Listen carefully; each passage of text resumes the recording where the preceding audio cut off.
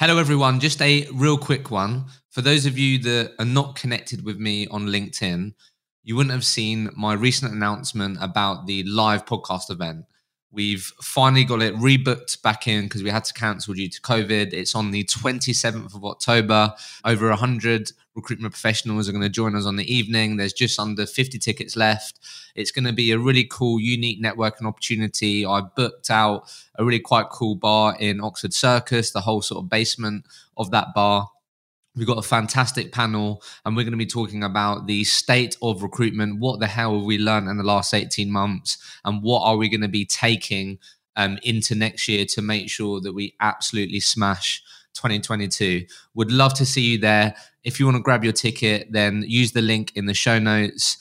When I recorded this, there were 49 tickets left. I'm going to give this a real push over the last week, so confident that they will be gone very soon. I would love to see you face to face. So if you fancy a good evening of learning, connecting, meeting like-minded people, then come join us and I'll see you on the 27th. I'll let you enjoy the episode.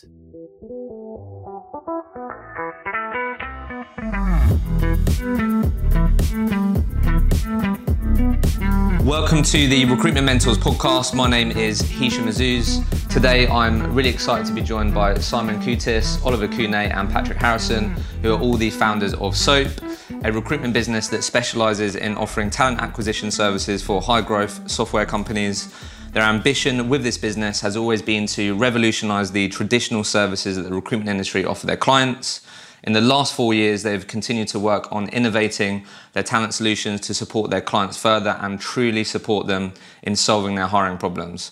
With this approach, they were one of the very first agencies to offer a service called TAS, Talent Acquisition as a Service. They currently have 17 people in the business with offices in London, where we are today, and they also have a team in their Brighton office. They have big plans to continue to take Soap to the next level and continue growing the business further. Guys, welcome to the podcast. Thanks, Ish. Here we are. Thanks very much. Good to see you, mate. Been looking forward to this. It's the first face-to-face podcast that I've done in a while. I'm looking forward to it. And I guess where I wanted to start is let's sort of dig right into the Soap story. So I guess, Ollie, let me come to you first. Like, from your perspective, and you can speak on behalf of the other guys as well, but like what gave you the confidence to take that leap in starting Soap or being involved in this business journey? Well, I'm actually going to pass the baton on. Okay, nice. Right at the very beginning. Yeah? I think Simon can articulate this quite well. Okay, cool. I think it's important to note that when I think Ollie was the one that came with the idea and said, guys, we've been successful doing what we're doing for such a long time. We've got our own clients. We've got a very clear way of doing things. But actually, we were quite reluctant to go and do our own thing. And the reason for that is because we were doing well. We were in a really good rhythm. We had each other. We were established. But I think the reluctance was we don't want to go and just get into the back of the queue and just do what everyone else is doing. Yeah. And so there was a bit of a back and forth saying, well, we don't want to do that. And so we said, well, why should we do that? Why should we get to the back of the queue? If we're going to do it, let's do it differently. Let's really take the time to go and think about, where is the industry going? And part of that was we actually went internally for a while as well to really do some talent acquisition work. And this enabled us to get a very different perspective of the industry, really understand the challenges, how decisions are made internally.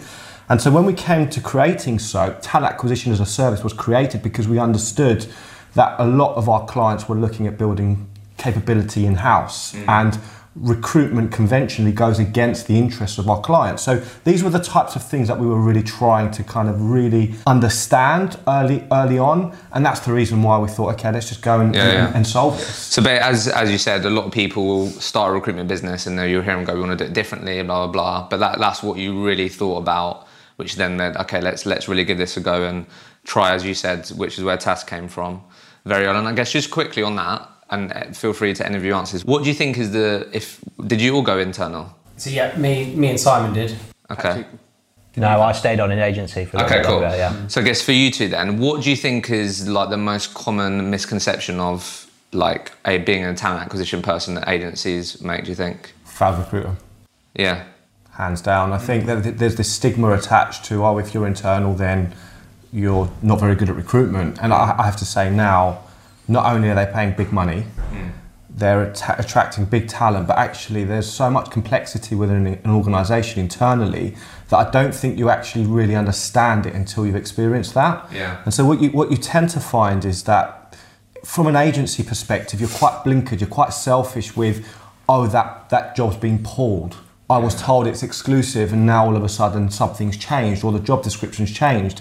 When you work internally, you understand how those decisions are made. You understand what they're thinking and when they're going to market. So the communication is very different. And having that experience firsthand means that we can address those challenges from that perspective proactively. So even as an agency, having that knowledge gives us the ability to really understand the internal makeup of our clients and appreciating that sometimes there are going to be things that are going to change, and we can be proactive to ask the right questions to understand exactly where we stand. So it's all about qualifying where you stand within that. Makes sense. Well, just curious, did you deal with agencies when you was in talent acquisition? Well, have you got any, like, I've had a few people that went internal agency, and there's always normally like a pet peeve or a story where like, I just can't believe these agencies actually tried to do it, because you see it on the other side. That might be, you might have told an agency 10 times, look, we just don't look at CVs that you spec in, so this is the way you do it. I don't know, they'll send you another file. I don't know, was there anything that you saw that comes to mind or not really? Not that comes to mind. I think there was, I was quite open to spec CVs. Okay. But the problem for me was you spec a CV in and not follow up with a call and actually sell me the candidate. You've only done half the job. And I think that presenting a CV, and I think there's a lot of people that will just spec a CV in, but without following up on the call and actually selling that candidate in, it's worthless, really. There was a couple of candidates I received, and on paper they were shocking. It was only then for a reference that I actually then ended up going back to an agency to say I'd actually like to speak to your candidate. And should that person have actually, done and referenced that candidate, it probably would come out a different conclusion. How would we describe first year? So obviously I said where the business is about today. Like, what did the business look like in the first year, just quickly? Like, where did you finish the first year? Was it still just you three? Was there a couple of people involved straight away? So it actually started as it was kind of a staggered entry, but so it was Ali, Ben, Patrick, myself, and then there was another who was with us at the time as well. So there was a few of us at the beginning. We were actually 6 when we started. Actually 6, yeah. So we obviously had a few connections in the market who were lucky enough to be interested in being part of the business from its birth. So we always, knowing that we didn't want a kind of lifestyle business, and the plan was always to really scale the company, we wanted to get off to a start where we could always deliver from day one. So how would you describe the first year then? Exciting, I think. Obviously we were working across 2 different locations, and I think that maybe only even in the last 6-12 months we've realised what kind of complexity that brings. So you were talking about Brighton yeah, London, so obviously Ollie's based out of Brighton, myself and Simon are in London, and I think that it's quite easy to fall into the trap of almost running 2 separate businesses. Yeah, absolutely. And it's taken us a long... Obviously we've always worked cohesively, we've got really good relationships, there's good collaboration across the business. But creating that one kind of unified company with the same processes, the same go-to-market, has taken time. I can imagine. So what I'm really interested in then, just I guess we can talk about, it may have changed, but like, how have you ensured all 3 of you have like remained looking at the same North Star or have this same vision out of interest? Has there been challenges with that? Because you know what I mean? You're talking about Brighton and London, I can see that straight away. How have you made sure that you 3 are sort of locked into, we're all in this together, this is where we want to go, out of interest? I think we've always, from all 3 of us have always had the same vision. And I think that's really helped. Plus we've worked together for 10 years, right? Yeah, so that massively helps. Exactly. It's as much a marriage as it is a business. And I think that from a trio, we complement each other really well. We each have our strengths, we each have our weaknesses. But we don't actually identify those strengths and weaknesses until time, right? Time is, I think... Well, you mean over time you really realise what those are? Exactly. Yeah. I think it's taken us years to actually find out what lane we need to be in, what lane we fit in, and that's kind of a constant process as well, and kind of that's still an evolution for me, because the business is obviously, we've grown to 17, we want to grow way beyond that in the next 4 years, So everyone's got to go through growth to get there, but at the same time also play to your strengths, which is like you're having to develop new skills, but also then reassess where your strengths are and where someone else is strong and they should be in that lane. So you got the benefit of hindsight, like advice for people now that I think most solo founders that I speak to, when I say, like anything that you maybe would do differently, they like the idea of starting something with someone else or other people, because obviously it can be, imagine if you just did this on your own, there was no Simon, no Pat, no etc, right? I can sure you think that would be so hard. Yeah, completely. So I think it can be a really lonely place. Exactly. So I guess with that hindsight, advice for people that I don't know, is there maybe good questions that they can ask each other to find out where their strengths are? I don't know, what advice would you give people that could enable them to work out what lane their co-founder should be in earlier maybe? Or I think it's kind of breaking it down into the pillars of what a successful business needs to look like, right? You need strong business development skills. Yeah. You need strong, I suppose, resourcing skills. You then need good training skills. You need good entrepreneurial skills and understanding how the back end of a business needs to work. You've then got contractual elements that will always come in play. And so I think really understanding what those pillars are, be true to yourself around where your strengths are, and then potentially look at identifying people that, may have those. Easier said than done, I'm sure. I think we've been really lucky that, we each, we've complemented each other in that way. Yeah. And some of that's almost accidental, to be 100% transparent, because you don't realise that you are going to complement each other really until you get into that situation, right? Yeah. Even though we've worked together a long time, it is a different thing to then go and fully own a business and, start to operate different parts or pillars of that business, as Ollie said. So it is like, constant discovery process from that point of view. I think there is also the natural tendency to maybe try and pair up with someone that's like you. Yeah, absolutely. And I think that's probably the biggest mistake you can make. I think, we look at a lot of things like disc theory and stuff, and look at personality types and stuff. It's quite interesting. But I think finding someone that's, proactive, someone that's more detail orientated. If you look at the personality blend, even though that can be frustrating, that someone really wants to move fast and someone wants to move slow. Sometimes if you move too fast and you're just task orientated and results orientated, having someone to rein you in and say, actually, let's look at the detail, let's look at the process and slow you down. So actually what you think you need might actually be completely different to what you really need. And actually, if you look at us as a three, we're so different, but yet because our values are aligned, because our work ethics are aligned, because our standards, everything we talk about is about standards. And I think because of that, because we're very different, we find a way to work things out, and we're always just take it and go and just learn, constant learning. I think that's a really good point. I think maybe it's part of a different question, but that's really important from a hiring perspective as well. And creating that blend within a team, the people who are not just the kind of recruitment, almost cliche of like super money motivated, driven. Obviously those are important things to have in your team, but you also need someone with an eye for detail, someone who's a bit of a visionary, someone with ideas, someone who's a bit more of the glue between the people. I think the same things you need for a business partnership, you do need in kind of, the teams you're hiring, the teams you're scaling. Yeah, I mean, I'm sure you've met other agency leaders where it's so easy to, like you said, hire what's like you or like the similar people, right?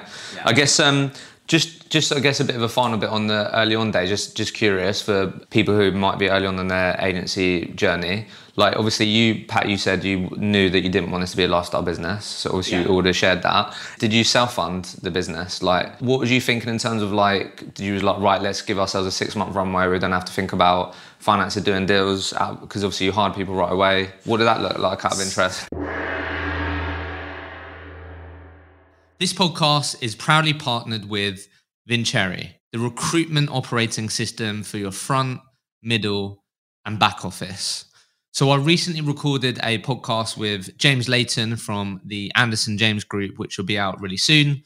And as part of our conversation, we got into the topic of the best tools that he's invested in so far in his business journey. And guess what? Vincere was up there, and also Sourcebreaker was. But in this very short snippet, you're going to hear why James is so happy to be a Vincere customer. And look, who's better to tell you about their product and why you should be considering Vincere as your operating system partner than their customers themselves. Here's what James had to say. We implemented Vincherry right in the heat of lockdown. We decided that it was the right time. The old system that we used was clunky. I'm a real believer of Vincherry as a system. I must have recommended 20 people to Vincherry over the years because I think they're going to change the game. And I can say that wholeheartedly, having used Bullhorn and another product. I can say that Vincherry is number one in that world for a growing recruitment business because it's intuitive, it's got intelligence suites, it's got everything that you probably need to it's a whole operating system, not just a CRM, is it? It's the whole point. Yeah, it's brilliant. And they're brilliant. Like, Eloise and the team there, they're great. And they're always there if you need them for anything. It was TAS, wasn't it? TAS helped fund that. That's exactly what I was going to say. So obviously talent acquisition as a service is an upfront fee. So they pay your time. And we were really lucky that we were able to block out a 6-month contract. So that massively helped with cash flow. Massively. But then I'm of the opinion of, do you know what? If you've got the right attributes to step out and do it, then you're going to make it work. The more pressure you've got on yourself externally to make it work, the more likely it is to work. The more comfortable you set yourself up, the sort of cushion that you've got something to fall back on. I guess it's a balance, isn't it? Being like smart and not... Totally. And I think this goes back to the disc theory. I'm very red, which is, if you haven't read it, it's worth reading. Which is, do you know what? Just get involved. Not having necessarily lows behind you, I don't see as shouldn't necessarily stop somebody from going and doing it, depending that you're the right characteristic that you can make it work, right? But at the same time, if you think about it sensibly, there are always costs that come up, and there's always people looking for you to fail as well. And so, with that in mind, you've got to understand that there's going to be unforeseen costs that are going to come your way, and people will work against you wanting to succeed. So that leads quite nicely then. Let's talk about TAS then for a second. So that was a big driver as to taking that leap, doing things differently. Talk to us about, I guess, obviously, I'm sure you agree with quite a few agencies have some sort of like talent partnership model. It's like a subscription model, whatever it is. But how was that received initially from the clients you were speaking to?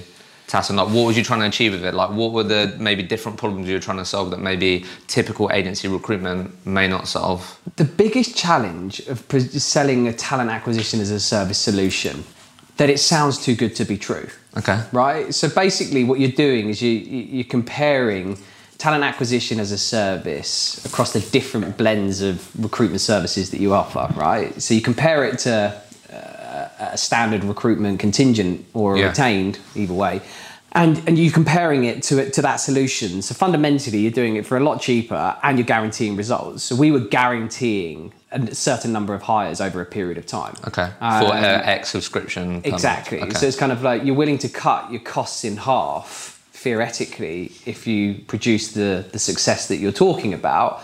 Why are you doing that? Yeah. Right? And for us, it was long-term relationships. What's the catch? What's the catch? It sounds too good to be true.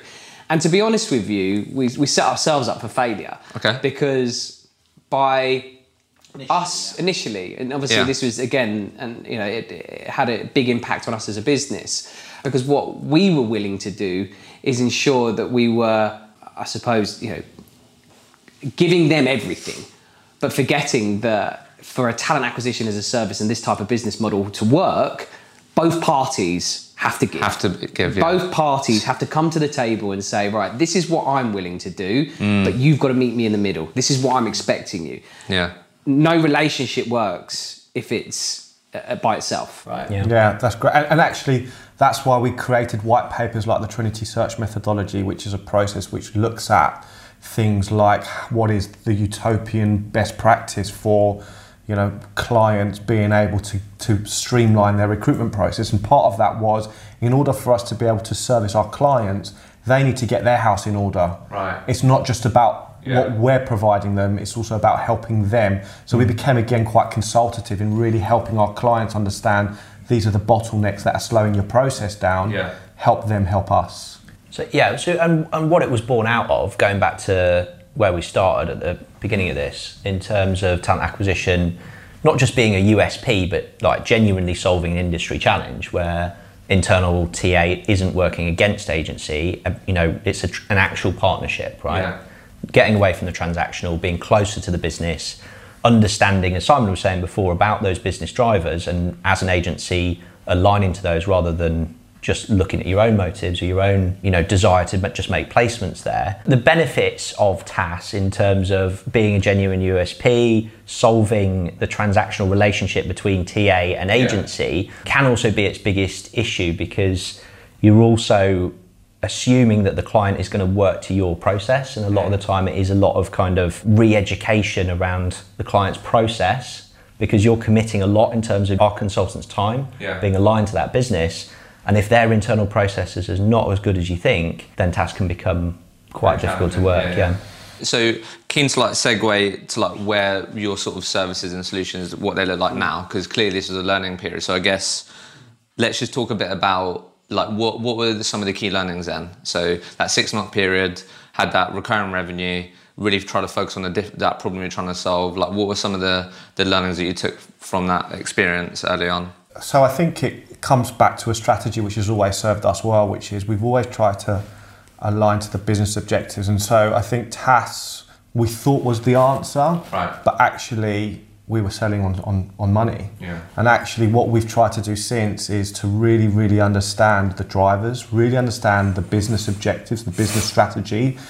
And anything that we do from a recruitment perspective, we ask about the strategy of the business, and we see recruitment as an enablement of a business outcome. And so everything that we do as a business, it really kind of is kind of born, it manifests from that mindset, from our training, from our development, from the way we engage with our clients, with our candidates, all around that. So I think what's happened since then is, because we've always had that mindset, even though TAS isn't our flagship service anymore, what we are able to do is still win those big retained projects. We are still able to go and win global projects, with some of the best clients in the world, because we understand the challenges, we understand the pains, and we attach ourselves to that.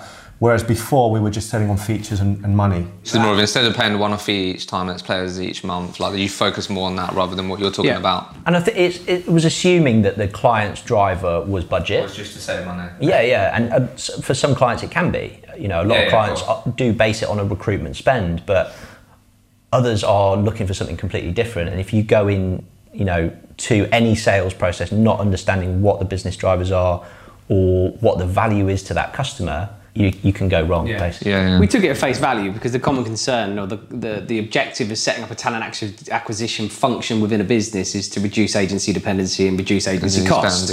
So we thought, okay, let's just attach ourselves to cost, whereas there was so much more. There was so much more than just it being a cost implication. So we then helped build that out. So it was an interesting journey, and as a business, obviously we still do it, but it's as you said, it's maybe not like the flagship. When you started, you thought that would have been the flagship, but because of the learnings and stuff, it's evolved. We feel as though we've got different weapons that we can use for different scenarios, and I think our journey of sales is really understand the business, really understand why. Ask those why questions, understand those situation questions, and also attach ourselves to the personal win of who we're selling to. Because a lot of the time, the reason why they're taking you down a direction or they're blocking you is because you're misaligned. So if we can really understand that, we can sell retained if that's time. We turn retained work away. Retained isn't everything. We turn it away if the outcome is not going to be worth the effort. So it's about understanding the drivers and then tailoring the right solution. TAS could be the perfect solution if they've got the right processes. So we can be a lot more objective and much more tactical with our approach and bespoke by just listening and investing that time with the client. So what I'm keen to go into now then, that's what I've always admired about you guys, the way that you think, it's just it is different. I know it's a cliche, we want to do things differently, but I think, as you said, you're trying to get away from just the recruitment talk and really understand what are they trying to achieve and why, and then understand if you can enable that by getting them the right people or giving them the right advice and those things. So how does the way that you're talking about things, how does this manifest then in terms of the types of people that you guys hire or the types of people that you look for, and the way that you train them and develop them? Because I think it isn't going to be like Pat said earlier, the typical cliche, just only in it for them and wants to just make that deal and not thinking, do you get what I mean? Because I'm sure you've been on a journey with that in the last 2 years, 3 years alone. How has that taken shape out of interest. I think it's probably the most ironic thing, isn't it? A recruitment company is really struggling to recruit. Yeah. Number one challenge is recruitment. Number one challenge is our I think recruitment. that's common in the industry, though, really. Yeah. I think the biggest thing we've got away from is looking at experience or just looking for, certain client connections or even market knowledge. Okay. I think so. The biggest switch that we've made is looking for really specific characteristics within people. Okay. Some sales experience is great, but apart from that, it's intelligence, character, and coachability. Intelligence, character, and coachability. Yeah. So we know that with the training and development program, which Simon can give a bit more detail about the playbook side. If we find those people with the right characteristics, and some of those cliches are still important, right? Yeah. Hunger, drive, competitiveness are still things that can make you successful in sales, but it's not about having 18 months experience in recruitment for us. It's about how driven you are to learn not just our methodologies, but really continuously learn and develop and become a master in your market. And a lot of that was born through our clients.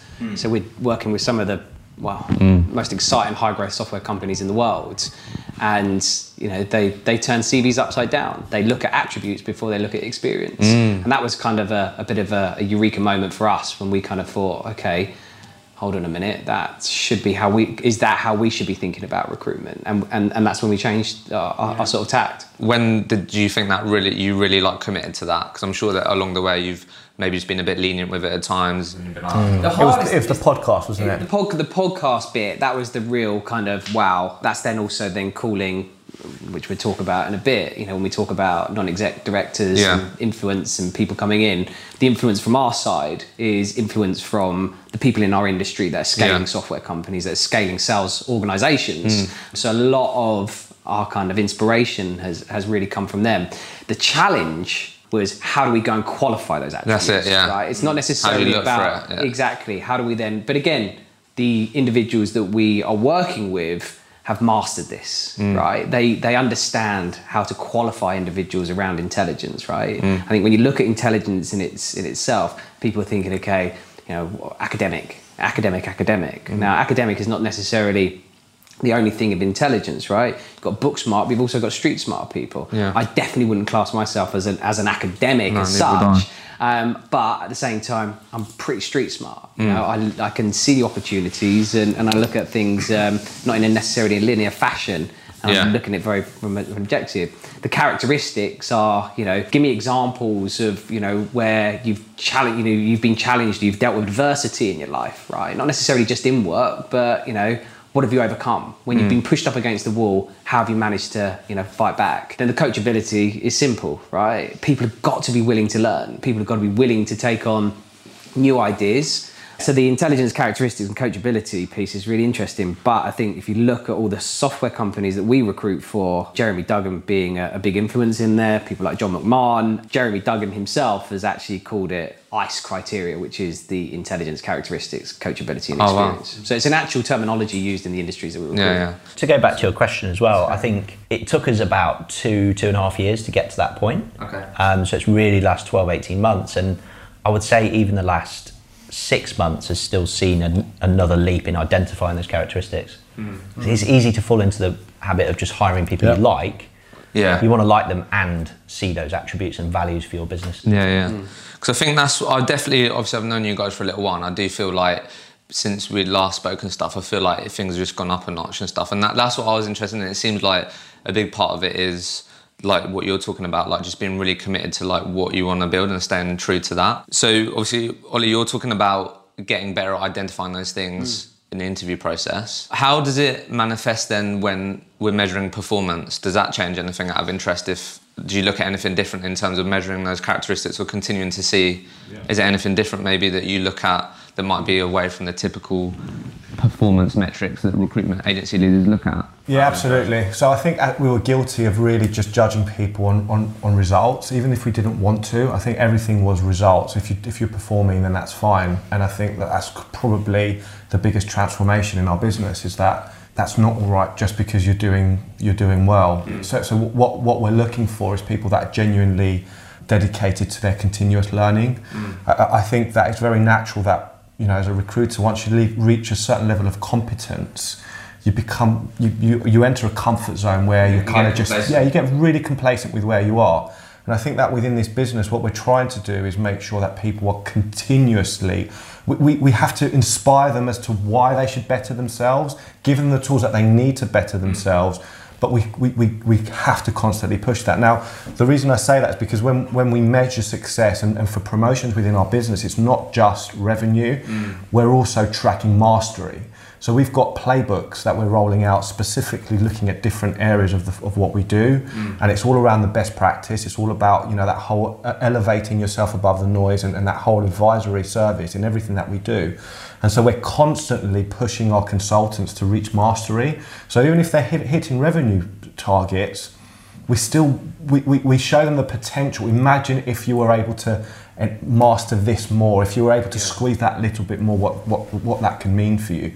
So, and this is also ties into the attributes. If you've got the wrong attributes, you're not going to buy into that. That's why the coachability, that's why the intelligence, that's why the horsepower needs to be there. So it all ties together. I think, again, looking at it from a results perspective, I think particularly in the last 6 to 12 months, we're less focused on outcomes because we know if the characteristics, as we've said, but also the inputs are there, the attitude's there, you know, they're working to a consistently really high standard across everything, then they're going to bill way above the industry average. You know, we've had people billing 25, 30k on average per month consistently and way above that.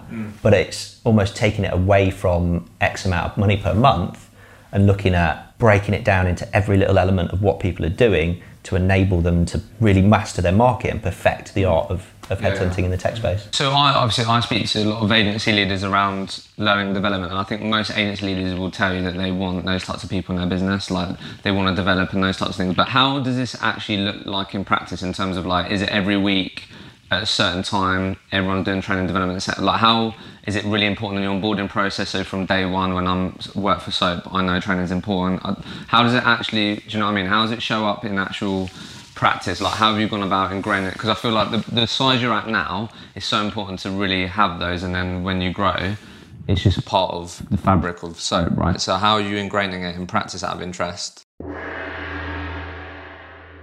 This podcast is proudly partnered with the award-winning Sourcebreaker. I'm back again with a successful Sourcebreaker story. I really believe it's the best way to share with all of you how great this tool is. So again, if you haven't checked it out, please go and check it out. Book yourself a no pressure demo to see how this tool could basically enable you to find candidates quicker. And that is what this story is all about today. So let me share it with you. A role called in for a 3-month fixed term role to start next week for a digital marketing executive. Through Sourcebreaker, searching the job boards and using the Sourcebreaker tool to go through our database, I immediately found a lady who fit the criteria perfectly, and the CV was sent over by 11 a.m. The interview was booked in for 4 p.m. and an offer was given by 5:30 p.m. the same day. Quickest deal in Searchability's history, which is the business and the consultant this company worked for. And that is how quickly Sourcebreaker can help you make deals, do placements. Right now, you probably have jobs coming out of your ears, and your clients will absolutely love you if you deliver and deliver more quickly. So please go and check out the Sourcebreaker tool. If you haven't already, use the link in the show notes, get a demo booked in. You won't regret it. So there's two things. Obviously, there's the initial training, and 3 days before they even learn anything technical is about understanding the values and the importance of that dedication to mastery. And it's really spending 3 days is just aligning to the values of the business. It sounds remarkable. In a dark room with Simon. But in that time, we're literally talking about what are the things that are important to you. You know, where are you going in your career? Why are you here? You know, what does it take to be world class? Why do athletes master, you know, what's the difference between a world class athlete? If you're going to be here, be the best you can be. So how can we do that? So that's where it starts. So the mindset needs to come before anything. So if we get the mindset right, that's when we can get to work. And if the mindset's not there, there is no work to be done. But once we're in, it's 3 weeks intense learning curve, like you wouldn't believe, but they come out of it, they sound, this is non-experienced recruiters, they sound like seasoned advisors, you know, and that's a consequence of, you know, the playbook and hiring the right people and the training and lots of other things, which is a work in progress.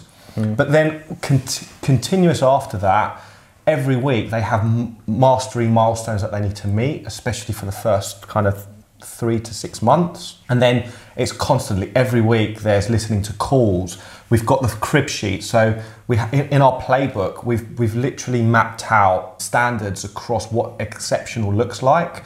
So everyone now can sit down together, listen to a call, and they've got exactly the same perspective of what exceptional, what's good, of those standards. So it's no longer subjective. Everyone knows what the standards are. I think it's really important as well that training is not just something you need in your business and then it's, you know, management passes someone over to the trainer because they're weak in one area. I think it has to be an actual core pillar of the business.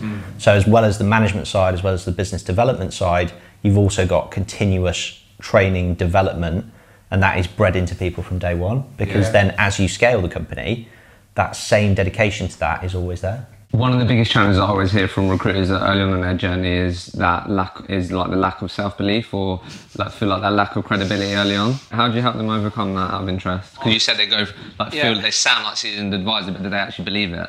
Yeah. Well, so they have to believe it. You can say the, you know, the most scripted thing in the world, perfect words that you've spent 2 days writing. If you don't believe what you're saying, neither will the candidate. Yeah. There was an epiphany moment. I remember we sat on a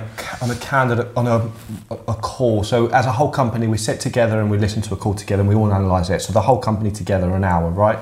And we were on that and we were talking about, you know, I don't believe you. And there was a bit of a penny drop moment, which was belief system, okay? So actually part of the playbook, if you believe the things that you're saying and you see yourself above the noise, we talk about above the noise, so really elevating yourself. If you see yourself above the noise, you will find the words to communicate that belief. Yeah. So I can give you the script, can teach you everything you need to know, but if you don't believe it, you're always going to communicate from how you see yourself. If you've got limited beliefs of yourself, that's always when you're going to be anti-selling. So to really help, you know, people break that and communicate in that right way, we need to give them those perspectives. And the whole playbook is built on the psychology of selling.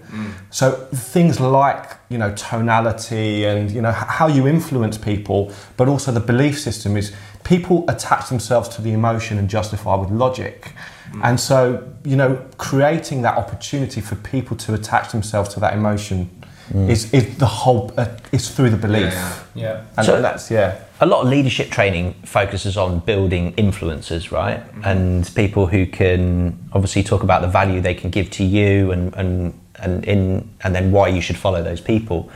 And I think especially in our market and a lot of other headhunt markets, you're asking people, you know, maybe mid-20s, late 20s a lot of the time in our case, to have a belief system as that they can go and influence very senior people very quickly.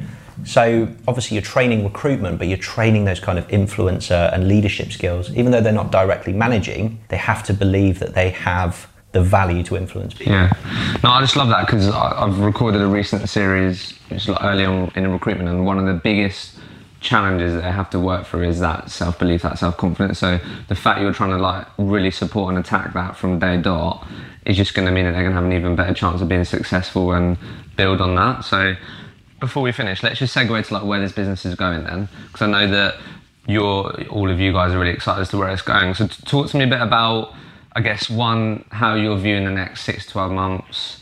Also just talk to me a bit about what have been some of the maybe recent investments that you made maybe in people or certain hires that we're looking to make that you feel is really going to enable you guys to achieve that vision that you're... Yeah, I suppose I'd like to focus on the last question, which is, you know, I suppose where we're investing our time. So we're investing our time a lot within in our business service department. And one of the biggest areas of that is on video production and marketing. Now, we're not looking at traditional marketing solutions, you know, building our brand. We're looking, to be honest, it was inspired by you, Hisham, when you came to us, right? Which is that process that you went through in helping us build our own brands. Yeah. Really set us off on a journey. It sets them on a journey. You know, not only is it what we want to be as a brand, but we believe our business is made up of the people within our business, and we truly believe that. And so we went on a personal discovery session with you, which is, who do you want to be? What do you want to do? Which then led us into our podcast series, Hunters and Unicorns, and a really successful series of 33 CXOs. Yes, that is a plug. But no, it was a real interesting journey, and I think it's a really, really important thing that we're really now supporting people, whoever joins our business, in that ability to be able to help them go through that same journey that you helped us go through. With the Hunters and Unicorns platform itself, and with an actual team of developers, videographers, we're actually able to put together really professional, I suppose, marketing material and supporting document for individuals joining our business, right? Okay. Business services. What else? Well, business services is quite a well-rounded function. So actually, business services enables everything to really prop up. So you talk about the challenges of managers not really, being spread too thin conventionally in recruitment. Business services, takes a lot of that burden away to be able to elevate people. So business services takes care of training. It takes care of a lot of the processes which take a lot of time, marketing, development, recruitment, enablement, a lot of the operational functions which you take for granted. A business our size is investing so heavily in that, which is quite unique, and that's because we are scaling. We're building the foundations of a scalable business because we don't want to retrofit that. We want to bake that in from day one. So business services is a huge, huge play. Personal development plans for every single person in this business. Mentoring programs, management frameworks, all of these things all of these processes are really kind of baked into that business service function. I think it's because we've also got not necessarily a complex business model, but we're trying to steer away from billing managers. The only way to be able to progress in a business is by going into a management position. We believe as a high performer. Yeah. And we believe that not necessarily the highest performing sales individuals are going to be the best managers, right? And so to enable everybody with an opportunity to have some form of career progression, get to director, associate director, directorship board level, everybody needs some sort of plan, which again goes back to what we were talking about at the beginning, is understanding your lanes, right? I might be a really good business development person and I love doing that, right? But that's all I love doing, okay? Well, we've got a lane for you here.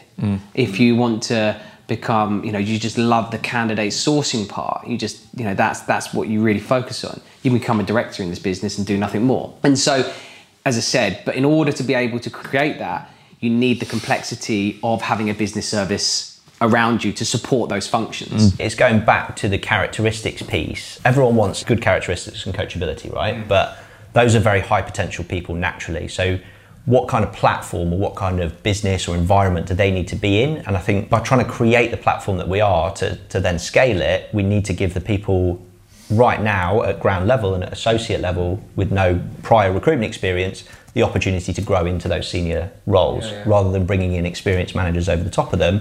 It's about identifying not just that they're good recruiters, but this person has great characteristics to be a future leader. And how do you then develop that person? So rather than bringing in just senior experienced people and bringing in inexperienced under them, really give those people the opportunity to grow through the ranks. I love that. Yeah, and that is like the most common driver I hear from young people is progression. That's what they want. Let's wrap this up then. So I guess what I'd just love to hear from all of you is what's the, ultimate goal, vision, ambition for Soap then? And we can finish it there. Like how do you see this business in another 4 years? What does the future look like? Well, in one line, we want to be the number one technology recruitment business globally. Yeah. Technology sales. Go-to-market practice, yeah. Okay. Is a basic overview. I think we want to see ourselves as one of the best training and development recruitment companies in the world. And I think there's no shying against that. Yeah. We want to hire extremely high potential people, give them a platform where they really feel inspired and enabled, elevate their belief system to a level that they perhaps didn't even realise they could achieve, and just really, create an environment where people can feel part of something quite special. It sounds a bit generic, but actually genuinely we are dedicated to that, and we come to work every single day to work for that. And I think that's the common vision that all three of us and everyone in this business is all working towards. I love that. Or anything to add? Yeah, I think furthering, personal development is part of it, but also giving, individuals the platforms and, on the back of the podcasts, and helping people create their whys, create their brand, establish themselves. I think that in today's market, businesses and recruitment companies are likely to shy away from doing that because at the end of the day, they're helping that personal brand rather than the company brand, which, inevitably could lead on to, the individuals going off and, starting up themselves. I think that then becomes the retention part. How do I look at retaining those individuals so they don't go off and do that? And I'd rather deal with that challenge rather than the don't invest the platform. Suppressing somebody and not allowing somebody to grow and get better. And, for me, as I said, I still absolutely love the recruitment part. And, I think some of the people that we've got in the business, I just look at and I think, do you know what? Not only did you show high potential, what you're now doing is far, surpassing anything that I could have ever achieved in recruitment. And to see that, for me is just, it's fantastic. And that's obviously what makes going on all of your own business journey so special, isn't it? Like, because that's clearly what all you guys get so excited about, is seeing these other people, what you can build to help these people maximise their potential. Totally. That's just obviously the great thing. So look after your staff, they're going to look after you. That's it. Well, it's been a pleasure. Excited to see where you guys are in another 4 years, but thanks a lot for coming on the pod. Thanks ever so much. Thanks for having us. Cheers. Well done on making it to the very end of the episode. I hope you enjoyed it. I've done my very best to try and level up this podcast that will hopefully mean that you can take even more learnings from these conversations and apply it to your own recruitment career. Like always, if there are any particular topics that you would love me to cover with future guests, then please get in touch with me. The best place to reach me is on LinkedIn. Send me a message. What would you love me to cover with future guests? If you have enjoyed the podcast, then it would be amazing if you could leave an honest review in your favorite podcast streaming platform. That will simply mean that we're able to reach more people with this podcast. I hope you enjoyed it, and don't forget to subscribe completely free on your favorite podcast streaming platforms, and we'll be back next week with a new episode of the Recruitment Mentors podcast.